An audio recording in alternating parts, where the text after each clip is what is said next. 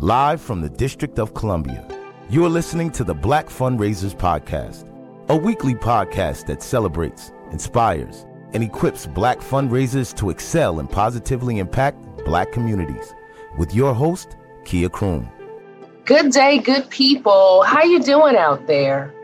Welcome to Season 2 of the Black Fundraisers Podcast.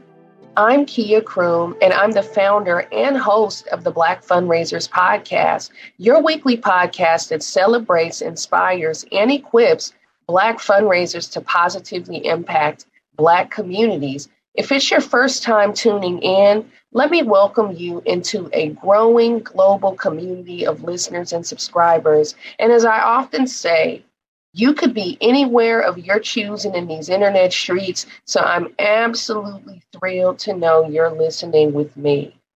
Good people, I gotta tell you, something pretty dope happened a few short weeks ago. The Chronicle of Philanthropy published a beautiful feature article celebrating me and the Black Fundraisers Podcast for our equity-driven content. And I got to tell you, I couldn't be more thrilled and humbled by it. Yay! Look, mama, we made it. In the words of Fat Joe, we all the way up. You know me, I got to kid around and throw a couple of bars in there. But when you get a moment, check out that article. You will absolutely love it. And before I forget, have you visited my website? If not, be sure to check that out too. It's www.kiakroom.com. Visit it, check it out, see what a sister's been up to out here in these streets, and feel free to message me and let me know what you think about it, because I love your feedback. Today, y'all, I've got a rich and interesting conversation to share with you. Today, we are looking at results from the Association of Fundraising Professionals 2021 Assessment of Inclusion, Diversity, Equity, and Access, aka IDEA. We're looking at that survey and some of its findings. The AFP and its IDEA committee, along with 9 other organizations for fundraising professionals, launched this national survey in early 2021. And there were more than 2,000 respondents, with the majority of them being from the U.S. and 54 being from Canada. It's noteworthy that this is not the first time the AFP has released its sort of report, which they began publishing in 2016. Today, I'm joined by Birgit Burton, the founder and now CEO of the African American Development Officers and the chair-elect of the Association of Fundraising Professionals Global Board. Birgit has the distinction of being the first African American woman in AFP's 60-year history to serve in this role. And she's also the immediate past chair of the IDEA committee. Birgit is a respected leader in the fundraising profession, having raised more than $500 million during her 30-year career. For the last 25 years, she's worked as the executive director of corporate and foundation relations at Georgia Tech, where she led her team in raising $309 million toward the institution's most recent successful $1.8 billion capital campaign. Birgit recently announced that she's retiring from this role and stepping down to lead AADO, which is now officially a tax-exempt organization and a wonderful resource for Black fundraisers and allies. She is a well-respected speaker on topics of fundraising and diversity and has authored several articles on diversity in the fundraising profession, and even co-authored a book, The Philanthropic Covenant with Black America. She was proud to be selected by Georgia Tech's leadership to participate in the first cohort of Leading Women at Tech, which identified the next community of leaders who will guide the institution in the 21st century. Birgit also serves on the boards of the A.E. Lowe Bryce Scholarship Fund, and Hosea Helps. She is the vice chair of the AFP's Member Engagement Committee and an advisor for the Aspen Leadership Group. She holds a bachelor's degree in media communications from Medill College. Before I bring her up, I want to congratulate Birgit on her retirement and express my deep gratitude for all the wonderful work she's done with AADO over the last 25 years and what she aspires to do within this wonderful organization and community she's created in the years to come. Please stand by as I bring Birgit to the Black Fundraisers podcast stage. Hello, Birgit. How are you? I'm doing great. Thank you. Doing real good. Real good. It doesn't get much better. Well, welcome to the Black Fundraisers podcast. I'm really happy to have you. I'm glad to be here. Thank you for the invitation. Looking forward to our conversation. Of course. So, Birgit, one of the things that we start off with all of our guests is a little known and fun fact. So tell the good people listening a little known and fun fact about yourself. Well, I love this question when I saw that you were going to ask me this because, I've put a lot out there about my professional career. I've written about it in articles and some book chapters, and I talk about it when I present. But one of the things that people don't know is that early in my 20s, when I was married to my husband, I call him my husband, at the time, he and I sang for weddings. And over a, 4 or 5 year period, we were wedding singers, and we did well over 200 weddings in Buffalo, New York. So we were real popular at the time, and we sang everything, the popular things of the day, songs of the day, to oldies but goodies. It was a lot of fun. And I could tell some stories another day on some of those weddings too. Oh, wait a minute now. So we have a real live wedding singer here. Absolutely not. I didn't say I was a great singer. My ex-husband was really good. I threw in the harmony. We sang all those Here and Now, Endless Love. This was back in the late 80s. So that's telling you how old I am. But anyway, it was fun. Sounds like it was fun. 200 weddings. Wow. Now that is a little known and fun fact. And yeah, you made some memories. Somebody's got some videos. Yes. Singing some of those wedding clients. You know what? I didn't think about that. Yeah, there's probably some interesting videos somewhere. Oh, I love it. Thanks for sharing that fun fact. Well, another fun fact that the good people listening might not know as of yet is that you are the incoming chair of the Association of Fundraising Professionals. Yes. Elect. Congrats on that. Well, thank you. I'm really excited about that. So as chair-elect, I'll serve in this role until the end of 2022. And then in January of 2023, I will be the first African-American woman to serve as chair of the AFP Global Board, and the third African-American in AFP's 60-year history. So I stand on some very, very broad shoulders of people, black and white, who paved the way for this opportunity for me. And I see it as an opportunity for people of color. I just happen to be the person stepping into the role, and I will serve everyone in the association. But I'm glad to represent people of color.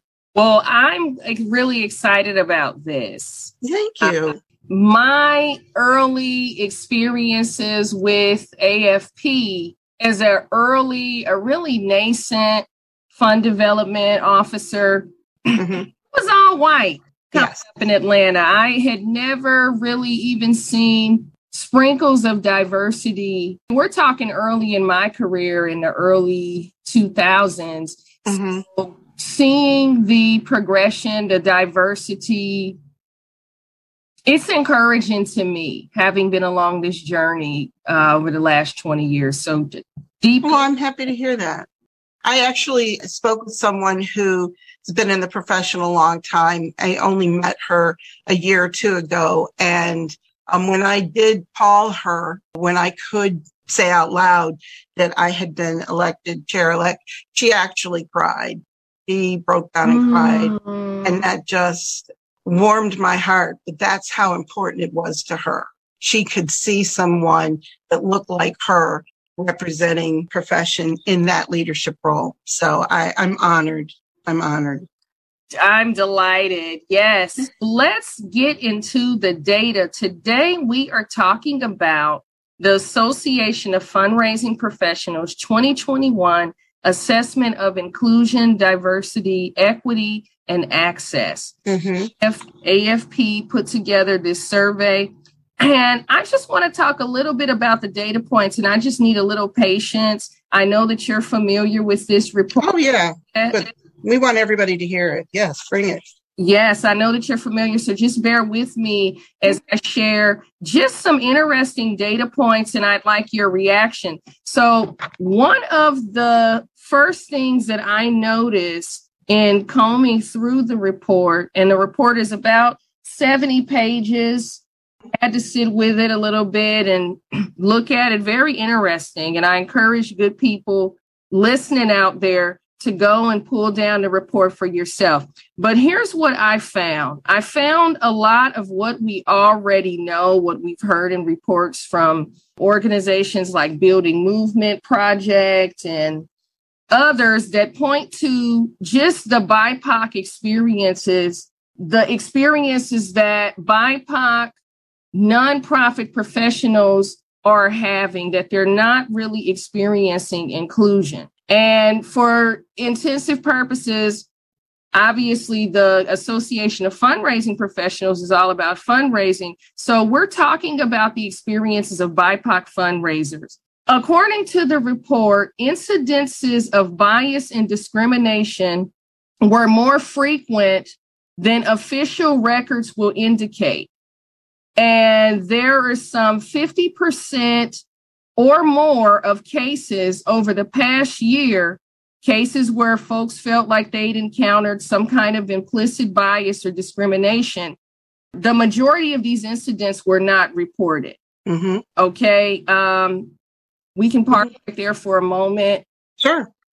Here's the thing. And I noticed when you were asking me about this, noting this in our communication, you took from the survey the quotes around official. And so, let's unpack that for a second, because it's like, why are people responding to this in this survey? And what do we mean by they're not reporting it officially? We're talking about through human resources. We're talking about senior leaders, people that these individuals are reporting directly to, even colleagues, often not sharing it with colleagues. And that was one of the things when we were really looking at the results of the data, those of us that were involved with this, and that's the 9 organizations that sent this out to their membership to respond, we were really surprised that the number 50% are not reporting this. And so we'll get to later in these questions about leadership, thinking things are a little rosier than they are. But I also want to note, Kia, that this also included clothing and weight. There were many incidences that included how people were dressing, and the usual. We've talked about the hair. That's always been a discussion, but clothing and weight, that weight thing. And so I'm a plus size African-American woman. So I'm going, okay, I've had the experience, the discrimination because of my gender and absolutely because of my color, but I've also experienced it because of my weight as a plus size woman. So this was another area that people indicated, that they had not been treated fairly. Yeah. So I have to be honest here. This is a vulnerable moment for me, because I saw myself in this data.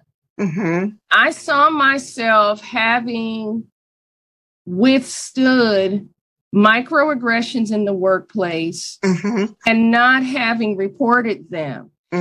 And and despite having, in some cases, been encouraged to report them. Right. So why didn't you? That's the thing. And that's what we're trying to get to as a follow-up. That's what we're trying to get to through the AADO membership. And can I just say what AADO is, since we referred to it a few times? Absolutely. So the African American Development Officers Network is a network that I founded at Georgia Institute of Technology in 1998 when I started as a director of development, frontline director of development, and the first person of color that Georgia Tech had hired in the fund development office. And having worked for the United Negro College Fund for 11 years as my first fundraising job, I was looking for a community of people fundraisers who look like me. And the short end of that is I reached out to the Atlanta University Center, where Morehouse and Spelman and Clark Atlanta and Morris Brown and where I knew those people, having raised money for UNCF schools for 11 years. And so I started the AADO network with 25 fundraising professionals, and now we have over 3,100 professionals around the country. 85% are people of color, and the remainder are allies and search firms. So I'm reaching out to the AADO network to find out some answers, like why aren't we saying this? And so why haven't you reported it? Because it's the same answer, really. You're going to say what I'm hearing mostly. I'm happy to share why I was troubled about reporting this, why I did not report. What I struggled with was this whole notion of this power dynamic, because in which I didn't report, these weren't peers. I've been really comfortable and got down to a science addressing some of this stuff when it surfaces in engagements with peers. And you know me, those that really know me, good people listening, no, you could ask them how that worked out for them. And they tell you, oh, yeah, she got me together. Curt, but assertive or what have you, but she got me together and I understood and we moved on from it. There's something different about when the perpetrator is your manager, right? And we know that people don't really leave jobs. They don't quit jobs. They quit their managers. They quit leadership teams, etc. So when I was having these experiences, and even understanding that I wasn't necessarily the only person on the team having those experiences, each one of us struggled with that power dynamic. What kind of backlash might we have realized as a result of Yep. Right? Exactly. Would anything be done? Right. Yeah. Would there be any discipline? Right. Would we essentially, in reporting these instances, be making it harder on ourselves versus easier on ourselves? Listen, maybe I should just keep my head down, do my work at the end of the day, yada, yada, yada. So what happens is you do put your head down. You do say, I'm just going to deal, but then you leave. The first opportunity you get, you leave and you don't come back. And if I call you and say, I'm interested in such and such organization, what are you going to say? Yeah, you know what happens on the phone and the FaceTime. Exactly. Talking about these experiences with employers. And they often don't realize that our network is strong. AADO over all these years, 23, almost 24 years, the emails have come in, the phone calls have come in. I know what organizations have the reputation for not being a place where an individual of color feels welcomed, like they belong. That is spoken among our groups. And I'd also like to talk about the standard of whiteness, which we get judged against. And people don't really understand that, referring to the way that white people or their customs, culture, beliefs operate as the standard by which all other groups are compared. So this is where microaggressions come from. So when someone says, and I know it's coming, it happens all the time. I just had it happen yesterday. had a conversation with someone and they didn't say anything about the person's color when they started telling me about them, but I knew immediately that they were a person of color because they start off with, oh my goodness, I know this amazing person. And this is a white person talking to me. So I know this amazing person. They're articulate. Oh, they're so beautiful. They're bright. They're smart. They're so professional. And I know immediately that they are a person of color. I know immediately because all of those adjectives are based on the standard of whiteness that sets the expectation for which everyone is measured against.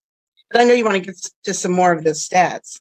I do, but I want to unpack, just respond to what you just said. You're absolutely right that white supremacist professional standard or standards that people of color, Blacks and otherwise BIPOC workers are held to. I'm a Black woman. I don't want to wear bangs and a page cut. I want to wear cornrows. I'm bald and blonde for 2 years, good people listening. Half of my head is shaved as we speak. And I just challenge people and tend to want to know, why do I need to look like that? And what does that have to do with the way that I perform my job? Stellar at it. I love it. I have incredible lived experience. So I push back against that, right? Yes. But I admit it's not comfortable, and I had to evolve to this particular space and time. And I've been real honest with myself that, yeah, Kia, you have played a role in upholding some of that foolishness over the years. Rare. You have. You've acquiesced and allowed people to think, oh, it was okay, and left at some of the fodder. No.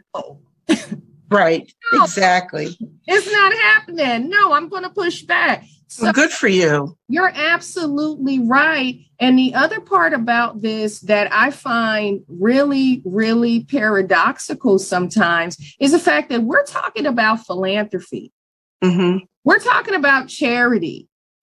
When people talk about charity and philanthropy, it's ultra polite. It's so wonderful. And it's this feel good kind of thing. And you've got white people in positions of authority and even white people who are not, that are working inside of these organizations, like the person that you were talking to. They felt as though they were being benevolent and really doting and lauding this wonderful person of color. And that's the dangers of white supremacy. It's like, okay, you're just oblivious to how toxic and how your biases are showing up. Exactly. In charity and benevolent, everybody's supposed to feel good. And you got individuals that are patting themselves on the back, perpetrating racism and discrimination against people who are already marginalized. Right. It's really crazy when you really think about it. And folks, hey, I'm doing a humanity. I'm doing the world a wonderful service in this. You're damaging people. Right. So I want to point to a couple of more data points really quickly and just get your reaction. It's interesting to me that people reported having these quote unquote bad experiences, being made to feel unwelcomed, isolated, and up to 60% of these respondents, Black respondents, reported having left a workplace due to harassment, bias, discrimination, and 52% said they believe that they have to work much harder than non-Black peers to receive equal treatment. And I would argue that it's never equal treatment. It's different. Even though you're working 2 or 3 times as hard, it's still very disparate treatment that we as Black people, people of color, are receiving in the organizations.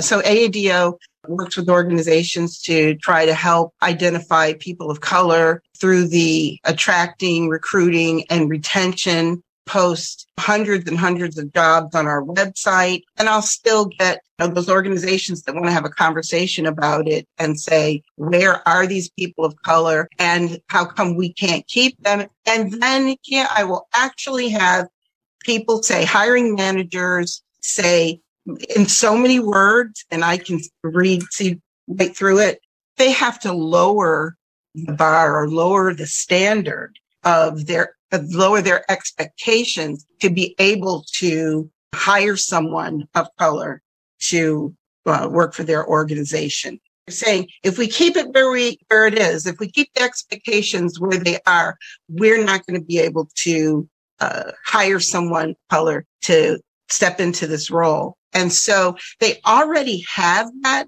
sort of lower expectation, and they don't ever give the individuals the opportunity to be a part of the stretch assignment, give them leadership roles. They don't have them be a part of teams that are working on visible assignments that put them out there, or even give them the opportunity to have the experience to grow.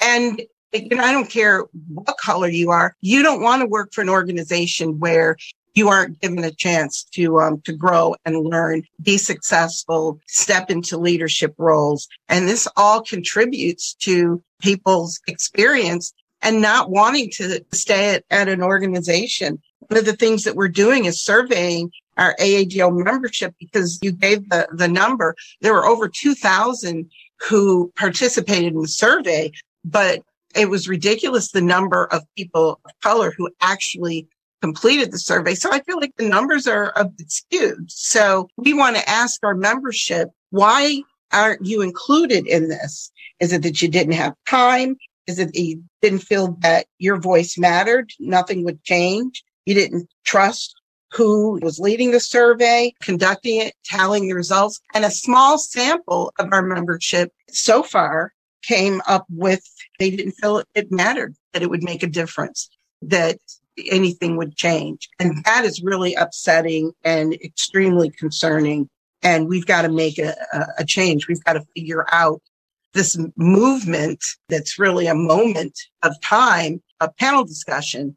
Last year in May, very shortly after the murder of George Floyd, we had 1,600 people who wanted to hear voices of Black women fundraisers. We brought that back again, and we had less than 100 people that signed up. Everybody wanted to know, and we're moving on. There isn't as much enthusiasm about wanting to hear the experiences and learn what we need to bring about change. And can I tell you something else before we run out of time? One of the things that you noted was that 75%, as I was just noting, of respondents were white, 25% were of another racial identity. And we learned that those who were CEO or executive directors were more likely to give their organization high marks for implementing idea concepts, for seeing improvements in organizational processes and employee actions, while employees see this as a leadership challenge, and many leaders believe they're making the progress. Staff members do not agree at the same level. I call this the emperor's new clothes syndrome. Remember the story? The emperor gets fooled by swindlers, thinking that he thinks that they've made these fine clothes for him, and that only bright and competent people can see these clothes that he's wearing, and he's prancing down the street with these clothes that only the bright, smart people can see, and he's naked. Right. He is stark naked, and he's prancing and dancing, thinking he's doing his thing. But how many people told him, you're naked, sir? Exactly. You're stark. And that's the problem. Leadership's prancing, thinking they're doing their thing. They're thinking, I'm doing well. And who's going to tell the leadership that they're naked? Just like you said, I didn't feel comfortable. I worked, put my head down. Leaders have to create that right environment for honest communication. They need to be self-aware, and they need people who are not going to be yes people, but who are going to say, listen, this is not the way that this should be going. We need to make a change. It's got to come from top down, and you are stark naked. That's right. And I would venture, I mean, if it's not happening within the C-suite at the board level, there's been a lot of conversations I've had over the last several weeks about the importance of the board having that voice, that involvement, and having diversity, having that check and balance on this foolishness that's going on. But you're absolutely right. I found that really interesting, that chasm between those leaders touting all this progress and equity and inclusion and the employees that are just over it, right? That are just completely over it. So no, that's interesting. And I appreciate you for lifting that up. I'm not done going through this report, but those were some of the data points that we found. There's discussions on this whole notion of idea, the inclusion, diversity, equity, and access. I encourage you, good people listening, to pull this report down and check it out. So, Birgit, I really want to get to really quickly, because we are running out of time, the bonus questions. And Birgit, I know that you know how heavy the work we do is. Sometimes it's a thankless job. And I believe that we must be extra kind to ourselves. In fact, I'm being so kind to myself that I'm off from work. I'm not doing any work until from today through the 13th of September. I returned to work. Just needed to take some time, unplug, shift gears with the season changing. And that's the extent that I'm going to being kind and taking care of self. In that vein, I'd like to hear from you. What are some of the things that you love, 3 things that you absolutely love that make any day or even your most challenging day the best day ever? I'm a workaholic, and that is, shame on me. I get, preached to all the time by people who love me and care for me. And so I'm learning to set boundaries unapologetically. So I used to say, I'm really sorry, I need to take this time, or I'm really sorry. No, I'm not apologizing anymore. And so one thing that I have is Protected Tuesday. And so that is a day where I don't have any meetings on my calendar, and I'm able to take my time, do what it is that I need to do, whatever that is, work related or not, even if I take a personal day. I refuse. And people try to force things on my calendar, kids. They're like, well, I see you don't have anything. Can we just, because that's the only day all these other 5 people are available. Well, I'm sorry. No, I'm not sorry. See what I'm saying? It's so easy to apologize. So setting boundaries, unapologetic. And then the second thing is, I am a grandmother. I have 12 and 4-year-old granddaughters who are my joy. And they bring me happiness, and I can they only live 30 minutes away, but I can FaceTime with them. And it just brings me, this is why I'm living right now. They are just beautiful. And then the last thing is, living here in Georgia, I am only an hour and a half from the Blue Ridge Mountains, and I will go up there even if it's a 2-day weekend. Doesn't have to be a long time. And I have my favorite cabins that are gorgeous, that look over the mountains. The breeze blows through. There's a hot tub, and I will go there in a heartbeat and not get phone service. Oh, wait. You go unplug, huh? Yes, absolutely. Now, they do have internet, and I'm not saying that I don't, check in and that's just my habit thing. But I just recently had cancer scare. I didn't say anything about it. I had to take medical leave. Everything came out fine. So I have 1,000% new lease on life, because I didn't know what the next day was going to bring. So yes, self-care, setting boundaries, and going up to some place where you can find your peace and joy. Well, I'm going to do that. And my place right now is in my house. Okay. Staycation. I'm doing it. That's right. And let me acknowledge something that you said. I'm really happy that your scare has given you that perspective. Yes. I'm happy and just prayerful about blessings and favor on your health. Thank you. Because we need you. We need you another 25 years, 30, 40 years of your voice and your work Bless in you. the industry. So we don't have time for that. We don't. Thank you. We don't have time. So I'm happy that you're healthy and you've got great perspective and that you have those boundaries in place. And good people listening, Birgit raised some very salient points. We don't have to apologize. Right. Caring for self. And I'm going to go a step further and acknowledge the fact that I don't really hear men apologizing when they take time for self. That's really something that we as women do. And I've been challenging myself not to be apologetic about that. Yep. And putting self first. Putting self first. Absolutely. Amen to that. Amen. Birgit, what's in store for in the near future for you and AADO? Well, AADO started off as an informal network. Now it's a fully operational 501c3.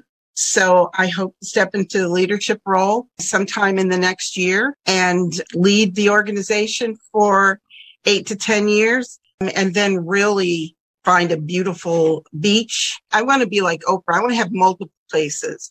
Beach, mountains. I grew up in Buffalo, New York, near Niagara Falls. I love that. I have a home in Michigan, my parents' home in Southwest Michigan that I own and I go to about 4 or 5 times a year. So I just want to be someone who can, after I'm done, increasing the number of professionals of color in fundraising and left it in good hands. I just want to enjoy, my final years, some rest and relaxation. And you will absolutely deserve it. Thank you. Absolutely. Well, I appreciate what you're doing. We could never pay you back for what you've given to the industry in the way of talent, in the way of tutelage, in the way of voice. So I just celebrate you and thank you. No, thank you. And thank you for having me and giving me the opportunity to give voice to what's right, what's wrong, what needs to be fixed, and, shining a spotlight on this important topic in our profession. So you're doing great. And my friends have told me, have you been on Kia's podcast yet? I was like, girl, leave me alone. I'm scheduled. She got me. Well, thank you. Thanks for coming on and joining us. And good people listening, what in the world is going on? We got flooding in New Jersey. We got flooding in New York in the summer. We got flooding going on in New Orleans. So I just want to say to the good people listening, I don't care what your faith is or who you pray. I know who I'm praying to. I'm going to be praying to the Lord for deliverance and just protection and safety and comfort, because there's a lot of people in distress right now. So good people listening, let's send our prayers and warm and positive vibes. And until next week, stay tuned, stay down, and keep your head up, good people.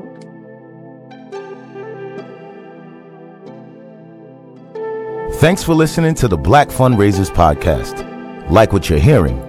Subscribe to the Black Fundraisers Podcast on Apple Podcast, Spotify, or wherever you listen, and leave a 5-star review. Connect with Kia on LinkedIn, Instagram, and Twitter to stay connected.